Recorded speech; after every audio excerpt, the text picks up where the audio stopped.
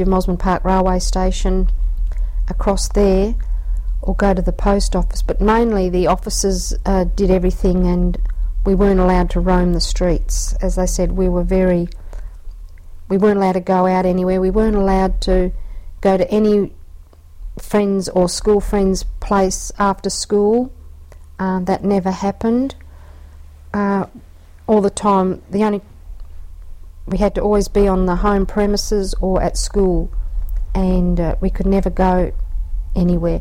One thing we did do was, at Christmas time, we would go around singing Christmas carols in the streets, Salvation Army in Cottesloe, and we'd go around the streets in Cottesloe singing Christmas carols, and or we'd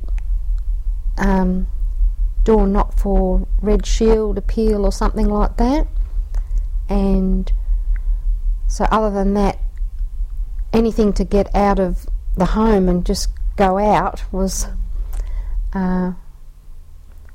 interesting, yeah. And so other than walking across the bridge to the Mosman Park Salvation Army Corps, which is a church, we used to walk over there in lines of, pairs, and we'd march down there in our maroon uniforms and hats. Did you have to wear gloves at all? I think in the early days we had gloves. We'd wear gloves. I think so, yeah.